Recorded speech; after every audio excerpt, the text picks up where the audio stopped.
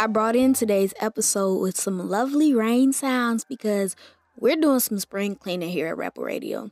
Number one, we got new sounds, which you can hear. They're great. Number two, I'm on a new microphone in my home studio because I'm about to take off. Yeah, you hear that rocket sound?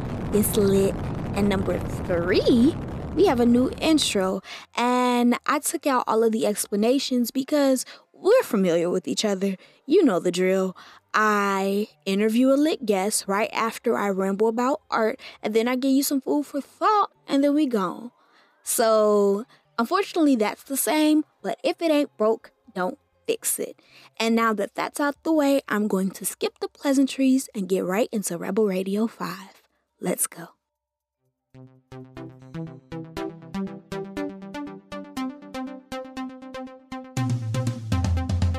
This is the podcast that you'll never look back on. Oh, it's Rebel Radio, and now let's get to the show.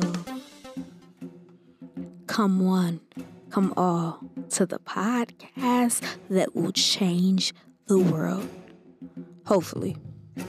To my loyal, royal rebels, all 14 of you, this is for you. My apologies for the theatrics, but I just had to recognize the real ones because y'all are really supporting me through this journey. But now about today's topic. Before I continue, I would like to issue a trigger warning because I will be describing sexual assault, and that can be traumatic for some listeners, so listener discretion is advised. So, initially, I would have loved to call this episode Black Women Did That, because for real, Black women did that. And by that, I mean just about everything. But for today's episode specifically, I want to talk about how Black women have been at the forefront of anti-rape campaigns for years now. And the reason why I called this episode I Want It to Be Radical is because this is something that not a lot of people like to talk about. And not even just sexual assault is what people don't want to talk about, but also the role that Black women have played in anti-rape activism. So I just wanted to recognize that on today's episode, and I wanted to be radical by doing something that nobody wants to talk about. And I know this has been a theme for about 3 episodes now, but in dedicating myself to raising awareness, I don't want it to be a stop and go, drive by, express checkout sort of thing. I want to be consistent. I want to be real. I want to be radical. That, my friends, is the sound of a paintbrush, which means it's time for Art Echo. Love is not compliments, it's complimentary. Learned in elementary that boys will be boys. Sad truth is that to them, we're all just toys. Real men would wait to get past the first date. And they anticipate, but they never have to state what's innate. Ain't all the real men great? Wait, let me negate and let me restate. Because real men will wait to get past the first date, since they anticipate an attachment that will stay. And then these real men laughing, acting like it never happened. Because some of them are actors, as if coercion ain't a factor. As if someone is attacking due to vulnerability. Where in the hell is your accountability? If it wouldn't have been me, another outlet she would be. The next woman on your path, on your way to victory. And I say victory because in this society we incubate the women hate. Blame it on the girls you date. Say these simple hoes will block your grade.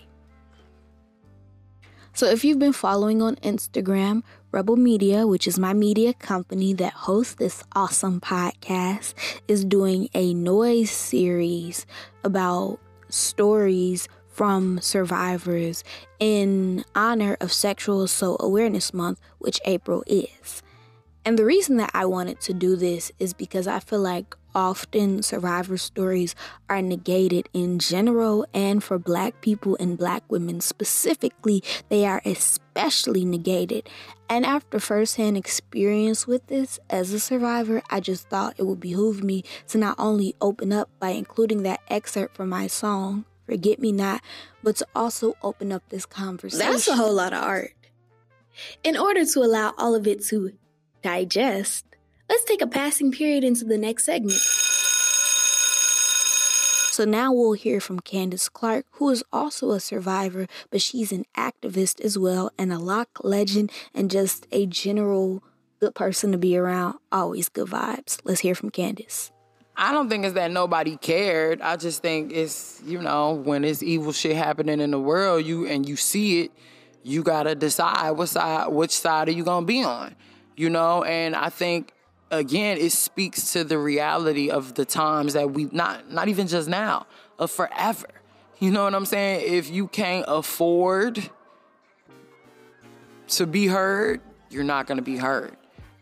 Candace Clark, folks. I really like this soundbite because she brought up an interesting point when we're looking at high-profile cases of sexual misconduct and sexual assault. So people often like to use the lame duck argument about these hoes be lying just to get a bag or whatever when we're thinking about people like Bill Cosby and R. Kelly, but they don't often talk about how if you don't have that money and you don't have that power, your voice can be silenced. And that's why I call the series Noise, because we're going to make noise and we're going to talk about Black women who are survivors, and we're going to listen to them and believe them. In the interview, Candace really homed in on the R. Kelly situation and why it's important to start with Black women when we're looking at anti-rape activism. So looking at the gross abuse of sexual misconduct towards communities of color, and understanding how the lack of humanity and the lack of, or the severe, I don't even want to say agenda, but the mass movement of dehumanization of people of darker hues or of, curlier hair and things like that, fuller lips, to make, even to say, we have fuller lips and big butts or we're hypersexualized, to take it down to a biological standpoint. We have to be honest about what we're talking about, what we're facing, and how far back that goes. And if we're not willing to start with Black women and healing Black women, it's impossible for us to expect anyone else to get respect or anyone else to be heard when the most obvious case of wrongdoing is Black women. That's just obvious. It's right there. And even with the R. Kelly thing, what was so interesting to me was Sparkle, right? How Sparkle came out and was like, that was my niece who was on there, but I didn't even know. You know what I'm saying? Now she's saying that she's been ostracized by her family because, they are in a position where, if you want to take it from a classist approach, they're in a position where, and if this was a couple of 100 years ago, we would be getting married for cows. We would be getting traded for spices and jerky and rum and guns. This is how things were going. And so these families are now literally trading their daughters to R. Kelly, and he said, I think he said that on his interview as well. They parents, what about their parents? What about their parents? And that's a real question. I don't think it was good for him to use that as a deflection for what he's doing, but that's a real question. Where are these girls' parents? And if their parents are not around, why aren't they around? Is it because they work in 2-3 jobs? You know what I'm saying? Why does this girl feel the need to sell her pussy to get money?